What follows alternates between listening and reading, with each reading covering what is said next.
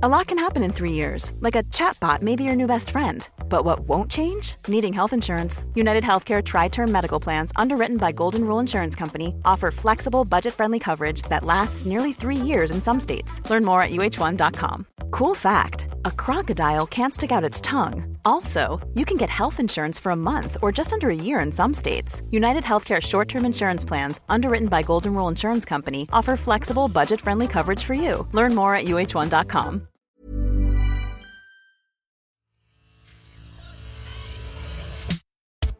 I'm Ido Vock in Berlin. I'm Emily Tamkin in Washington, D.C. It's Friday, the 20th of November. Welcome to World Review from the New Statesman. Thank you for joining us. All right, Ido, how is Berlin? Yeah, like I said last week, it's pretty quiet. There's not a lot going on. Whenever you talk to your friends, they're like, what's new? It's sort of an instinct. How are you doing? The answer is always the same because nothing really happens. And how is Washington, D.C.?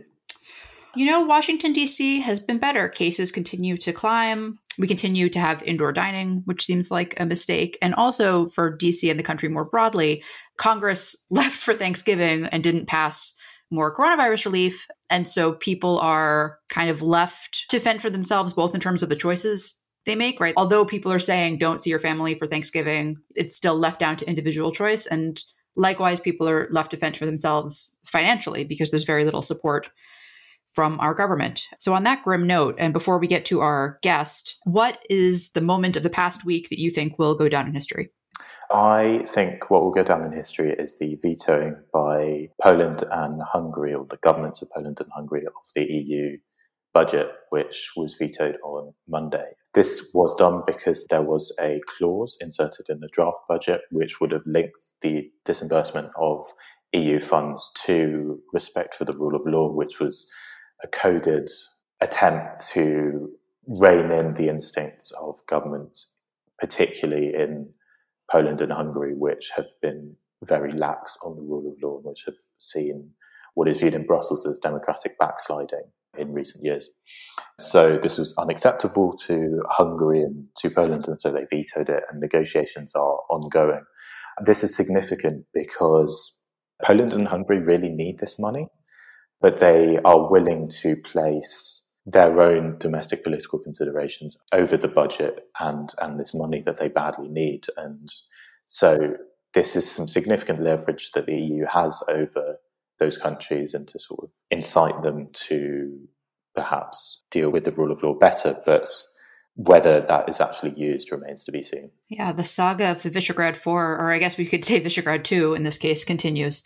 My moment, at the risk of continuing to be too US-centric, is that President Trump, in addition to bringing forth these legal challenges, this week took to personally calling local and state election officials and lawmakers to try to reverse the results of the presidential election, which is both not surprising because he said he was going to try to do this, and is still shocking. And I think whether or not it, quote unquote, works, it will have worked in, not to be dramatic, but it will have worked in undermining our democracy and setting a precedent for politicians for generations to come, provided we live long enough to have generations of politicians. Okay, on that, let's bring in our guest. I am delighted because we are joined today by Milan Vaishnav. Milan is the director of the South Asia program at the Carnegie Endowment, where he's also a senior fellow. And he's also the author of When Crime Pays, Money and Muscle in Indian Politics, which, unlike some of the books of some of the people that we have on this podcast, not to give the game away, I have actually read this one, so I can tell you it is excellent and mean it. Milan, thank you so much for being with us today. Thank you so much. It's great to be here. So I wanted to start out 1,000 years ago in the winter of 2020. I was in Delhi and got into not arguments, but disagreements with people there, because there was this assumption that because Trump and Modi sort of touted their relationship, because Trump came to India and, had the big rally in Gujarat with Prime Minister Modi, that because of that, Indian Americans would vote for Trump this November.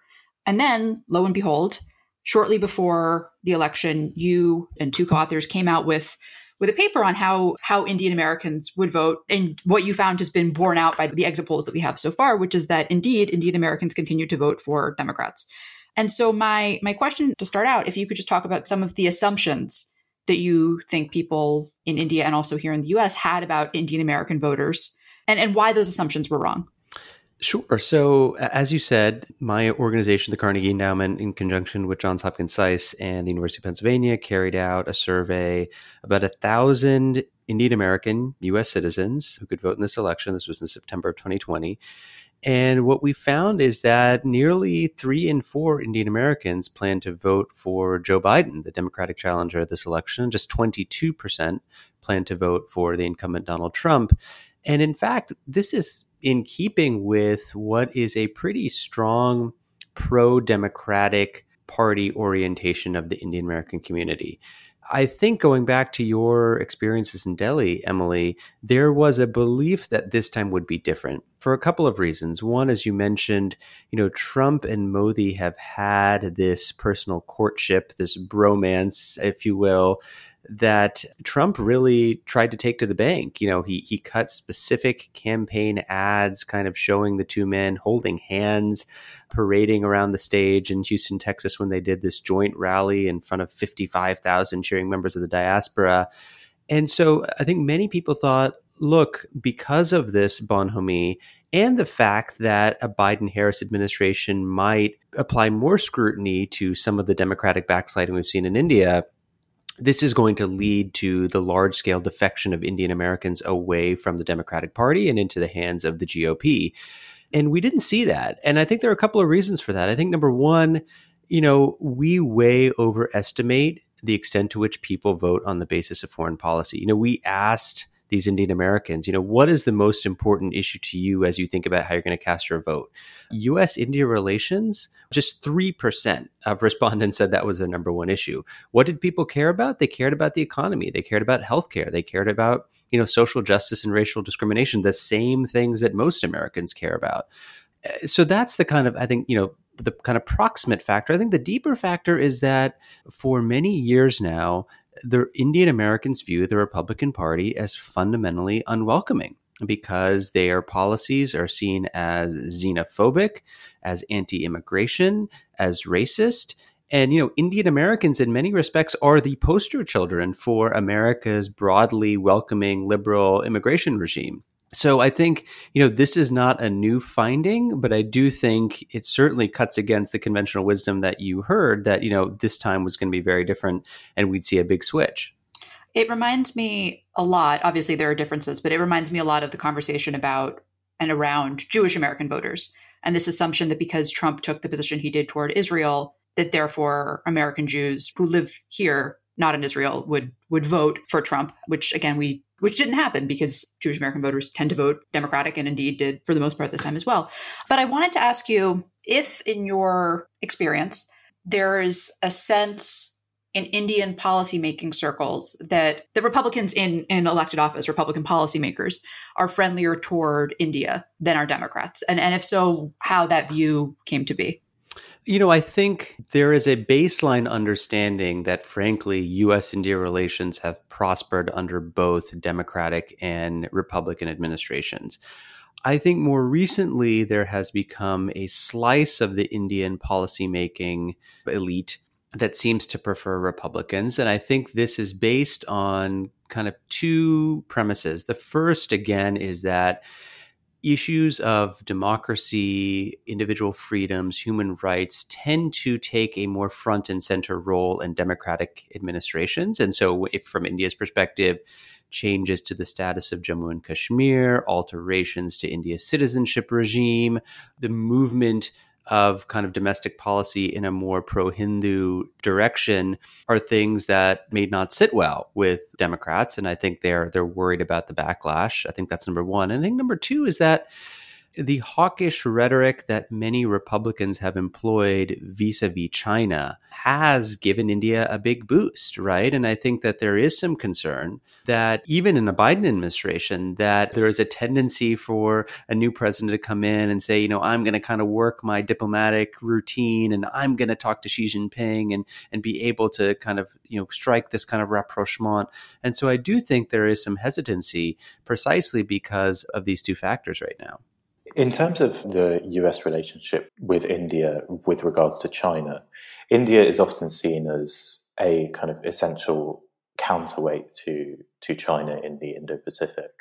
And there's a lot of talk of the US working more closely with India to counterbalance China in the region, in part because of shared values and in part just because it's obviously the only country comparable in size and population to China. How do you see that relationship evolving in the context of a more competitive relationship between the US and China, which everyone agrees is the way that the next decade or so is going to go? I mean, in some ways, the recent conflict between China and India along what they call the line of actual control, this disputed territory between the two countries that runs over an extended, boundary, has given a real fillip, I think, to U.S.-India relations because public opinion in India has really swung against the Chinese in ways that I certainly have not seen before. And of course, public opinion of China in the United States, I don't need to remind your listeners, is quite low at the moment. And so it was telling to me that the Secretary of Defense and Secretary of State traveled to New Delhi just days before the election for what they call the 2+2 dialogue. This is the meeting of the Indian and U.S. security, defense, and foreign policy ministers to try to push forward on things like military-to-military cooperation, new mechanisms for intelligence sharing, and so on. So, I think going forward, that is only going to deepen. I think the concern is that we are seeing a over-securitization of the relationship. There have always been two streams, a kind of military diplomatic security arm and an economic arm. And the economic pillar of the U.S.-India relationship has really weakened when it comes to kind of government-to-government agreements. Obviously, the private sector continues to trade and invest and so on. And here's, I think, where we're in a bit of a dilemma because we have seen a doubling down on protectionism in India, new tariff barriers, a new push to kind of, localize production. India does not figure into either RCEP or TPP, these two mega kind of trade agreements. Of course, neither does the United States for that matter. And here in Washington, there just doesn't really seem to be any appetite on Capitol Hill or in the corridors of power in the executive branch to kind of push for these big trade agreements. So I do think that there is probably continued trouble on the economic side. I think the silver lining in a Biden administration is that there are two irritants that they could probably deal with pretty easily. I think one is immigration.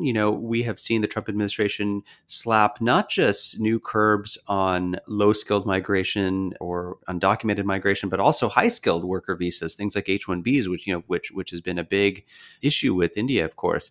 So I think the Biden administration would take a more favorable view on that. And I think secondly, there is this kind of low-hanging fruit, I think, there to be had where short of a trade deal, India has traditionally enjoyed kind of these one-way unilateral trade preferences that the U.S. has given. The Trump administration revoked those. I think there is a trade deal to be had, which would be pretty low-hanging fruit in exchanging that for some enhanced, energy purchases from the United States or, incremental market access. So I don't want to overplay the scale of that kind of deal, but I do think it's something to at least get some of the immediate irritants kind of cleared off the table.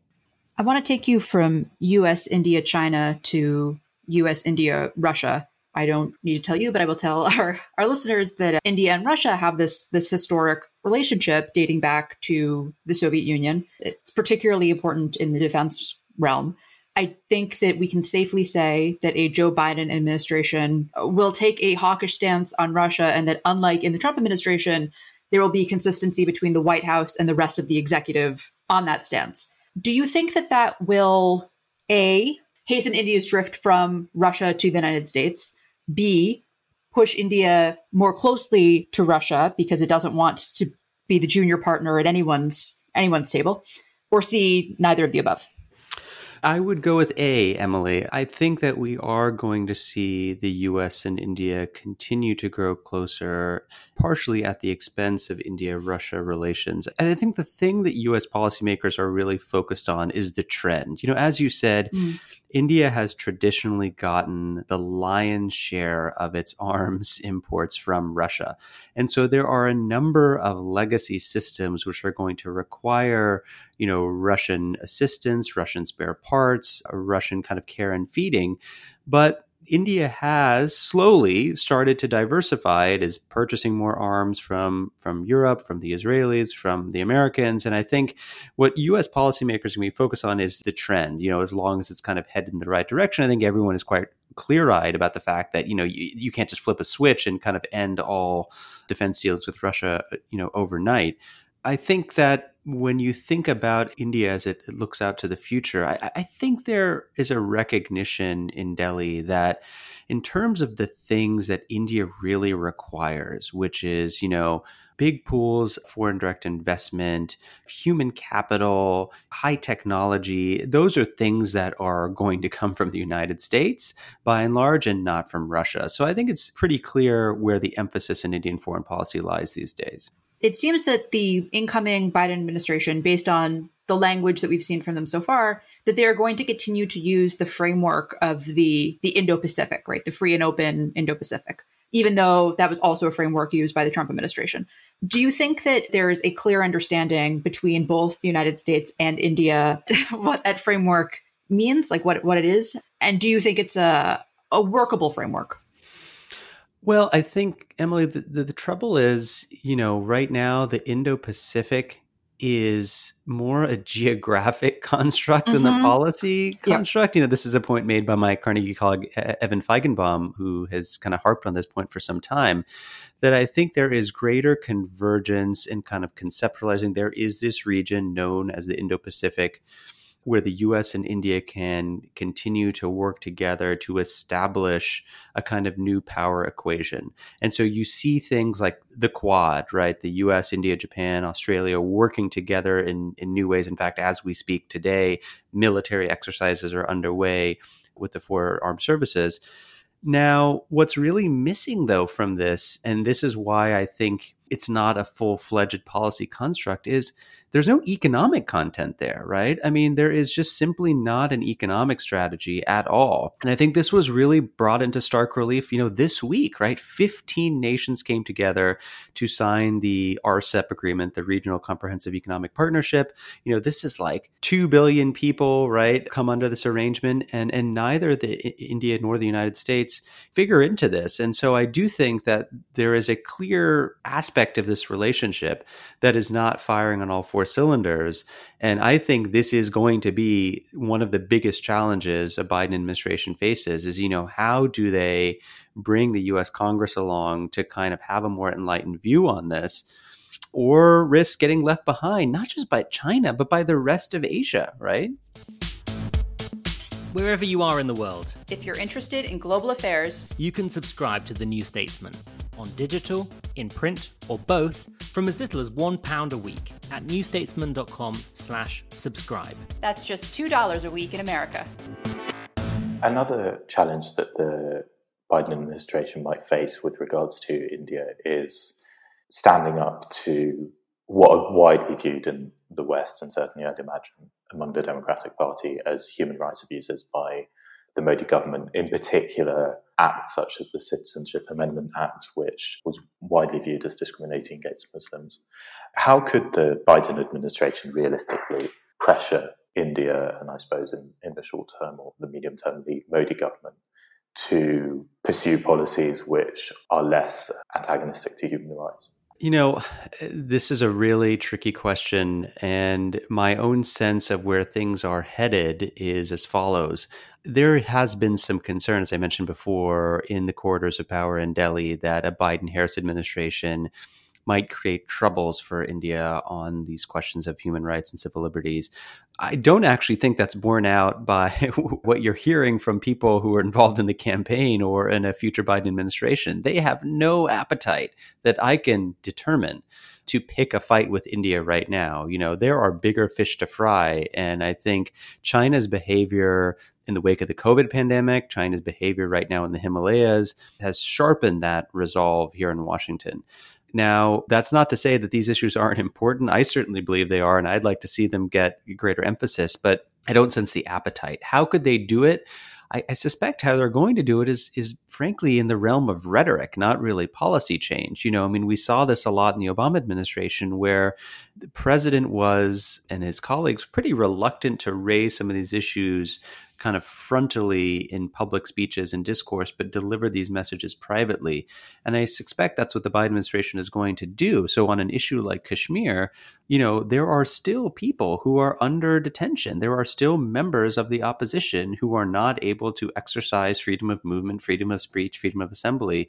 And I expect that, there will be some pressure applied on those things. But I do think we have to be realistic that in a country as big as India, and given their traditional adherence to, what they call strategic autonomy and non-alignment, there are not a lot of takers for electors in the United States. And I think, unfortunately, one thing that our current democratic malaise in our own country is showing is that we frankly don't have much standing on these issues anymore, right? I mean, if you look at the absurdity of what's happening in Washington right now, what Emily alluded to in her introduction, there's just no appetite for hearing lectures from the United States on issues of democracy. So I don't think there's much we can do. I think to the extent we're going to push on these issues, it's going to be through private diplomatic channels. And I suspect with modest effects. I have one last question following up on that, which is you heard a lot in India in recent months and years that kind of sounded, and not to say that it wasn't, that it was like copycatted from the Trump administration, but that worked well with the kind of Trump framework, right? A real focus on strategic autonomy and sovereignty. Do you think that we'll see a shift from the language of sovereignty toward the language of multilateralism? I think it will be very ad hoc, Emily. I think we'll see it on certain issues. I think there's certain issues where India sees it's in its advantage to do that. So take climate change, for instance, right? I mean, Delhi was quite happy with the way in which it acquitted itself in the Paris Climate Accord negotiations, only to be then thrown under the bus by the Trump administration and Washington, right? And so I think there are areas where they have tried to take a responsible role as a kind of global stakeholder where they believe, whether it's the non-proliferation regime, whether it's climate change, whether it's combating terrorism, where I think they'll be very keen to work with the United States. But, I just refer you to a speech that the External Affairs Minister of India, S. Jaishankar, gave this week, without talking about RCEP specifically, but talking about kind of how India sees itself. Very, very critical of globalization, basically saying that, we drank the Kool-Aid on this trade and integration. And where has it gotten us? It's gotten us deindustrialization. So don't expect us to make those same mistakes again. First and foremost, we want to be a self-reliant India. And people are going to have to do business here on our terms, right? That doesn't strike me as moving away across the board towards kind of globalization and away from sovereignty and autonomy. And on that note, it's now time for a section that our colleagues at the New Statesman podcast like to call You Ask Us.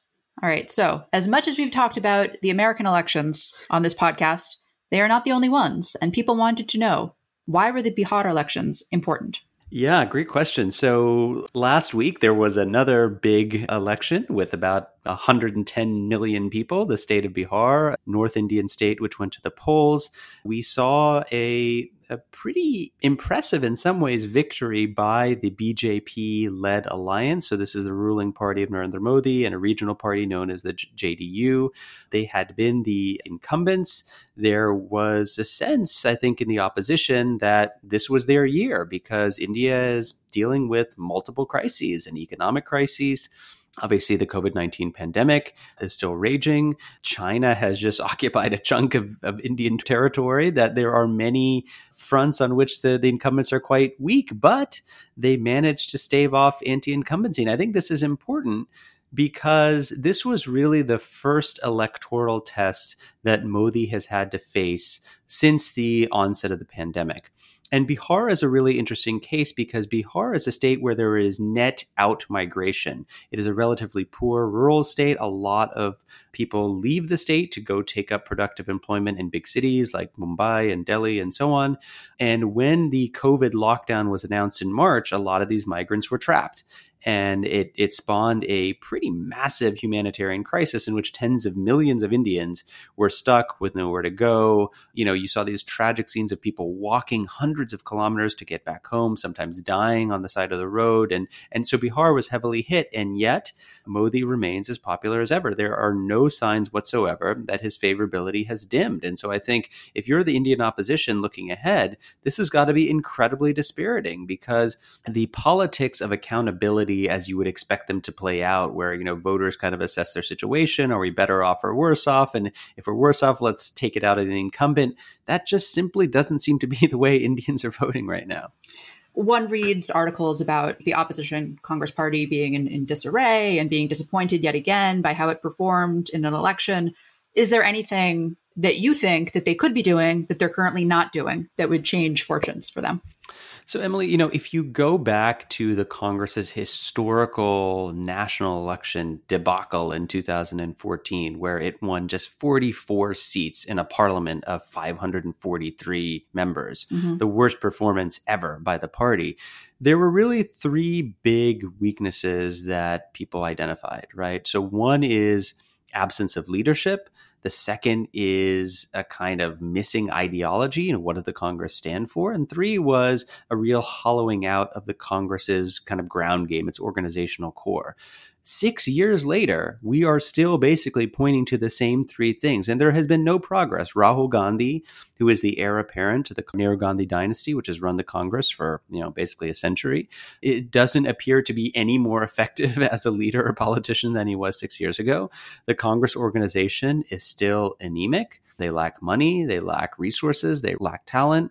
And ideologically, they have not been able to come up with an alternative platform that is frankly attractive to Indian voters. So they have campaigned as the anti-Modi party, and that's gotten them some limited success, but it hasn't been able to really counter, Modi's real strengths. Here is a once in a generation politician, and there is no opposition leader in the country who seems to be able to go head to head, toe to toe with him. So I fear that we are seeing the continued decline and probable, I would say at this point, fragmentation of the Congress into kind of, splinters and local franchises that may have the Congress name, but there's going to be very little holding them together. My only other follow-up is, do you think that this will convince Rahul Gandhi that he should not be leading the party and actually stay away from the head of the party this time? I see no signs of that, Emily. Okay. I honestly don't. I really feel as if very little has been learned. We keep hearing rumors from Delhi that he's planning on coming back and taking over. I should just mention for your listeners, he was the president of the Congress Party, took over from his mother after the 2019 electoral drubbing. He resigned. Now there's a lot of talk about how he might come back. And dynastic succession in political parties does have a virtue, which is it makes these transitions of power very clear. There is no dispute about who is going to get the top job, right? But there is a very real downside to that, which is, what if you come to a dud in the dynastic succession? Then that person serves as a blockage on any other talent coming forward. And I think that's just where we are. And there, again, there's no sign that the Congress is going to be, kind of wavering, off of its line. Thanks to all of you who sent in your questions. Keep them coming at youaskus.co.uk, and look out for our announcement of our guest next week on our international Twitter account @StatesmanWorld. As ever, for our final segment, we're going to take a look ahead. Milind, what in global affairs will you be watching closely next week? Well, I think there's sort of two things, one India specific, one general, I suppose, although with implications for India. The general one is, I think we're going to start seeing some cabinet announcements here from the Biden administration.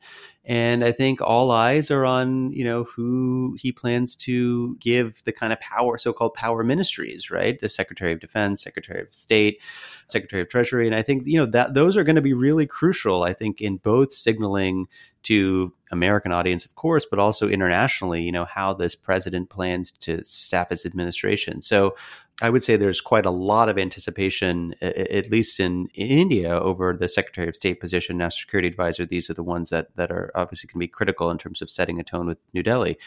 The India-specific one is dipping back into the Congress Party conversation. There was a group of 23 leading Congress officials who sent a kind of SOS to the party leadership a couple of months ago saying, if we continue down our current path, we are writing ourselves into irrelevance. We have seen some of those voices creep back up. They were slammed and really almost banished by the Congress Party leadership when they spoke out. We're seeing some of them come back, and it's going to be interesting to see whether or not this is going to build into a crescendo, whether some of the young and up-and-coming members of the Congress who have been very silent, if they're going to speak up and launch some kind of mutiny, or at least apply the kinds of pressure I think we need to see in order to get the opposition party to kind of change tack. One to watch. And Ido, what will you be keeping an eye on? I'll be keeping an eye on the budget negotiations in Brussels.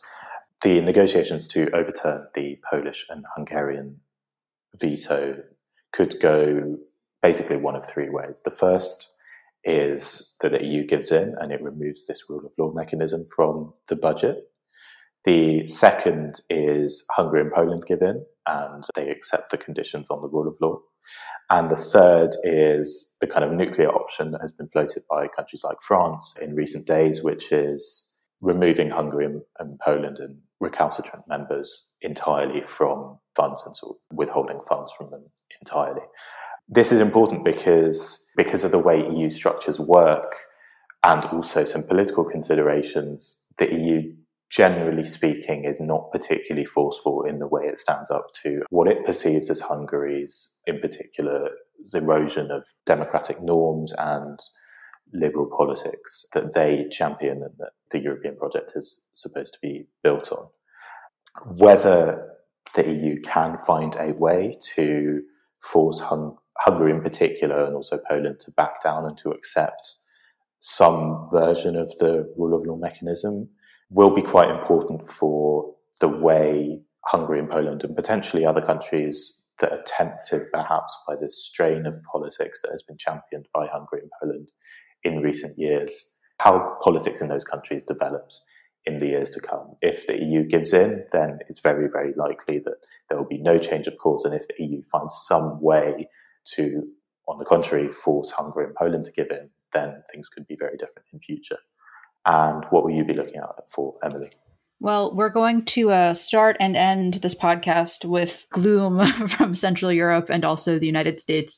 Mine is not, strictly speaking, an event in global affairs. I'm cheating a little bit, but next week is Thanksgiving, which is the huge harvest feast for those of us in the United States. And I will be watching with a lot of trepidation to see how many people choose to travel outside of their bubbles to be with family members and what happens to the spread of this virus after the holiday. If you are an American listening to this podcast, I just want to urge you. I know it's unfair, and I know that we're in this situation because of the mishandling of the pandemic, and I know that it wasn't your fault, and I get it. I teared up canceling my hotel reservation to be with my parents in New York.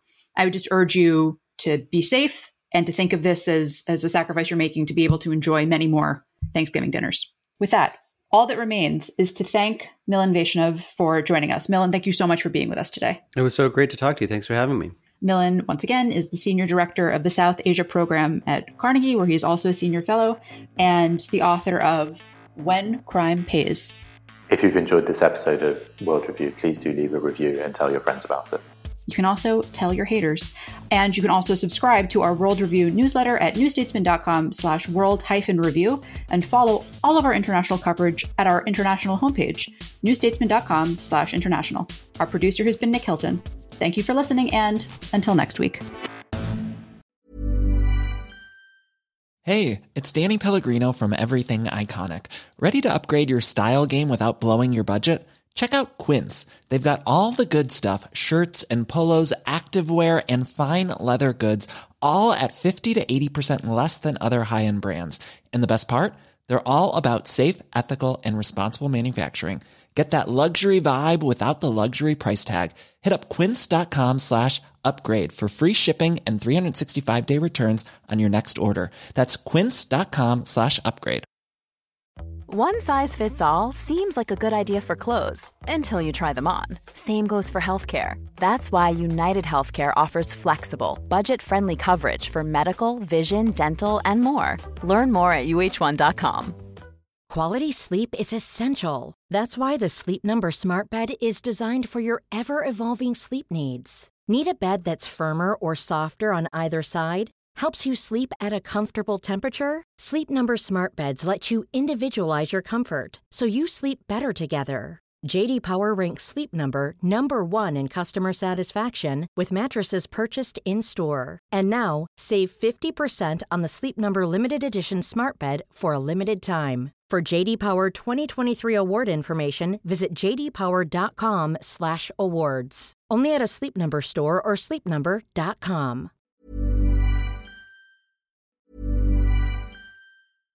Hi, I'm Daniel, founder of Pretty Litter. Cats and cat owners deserve better than any old-fashioned litter. That's why I teamed up with scientists and veterinarians to create Pretty Litter. Its innovative crystal formula has superior odor control and weighs up to 80% less than clay litter.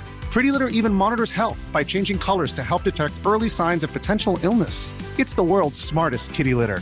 Go to prettylitter.com and use code ACAST for 20% off your first order and a free cat toy. Terms and conditions apply. See site for details.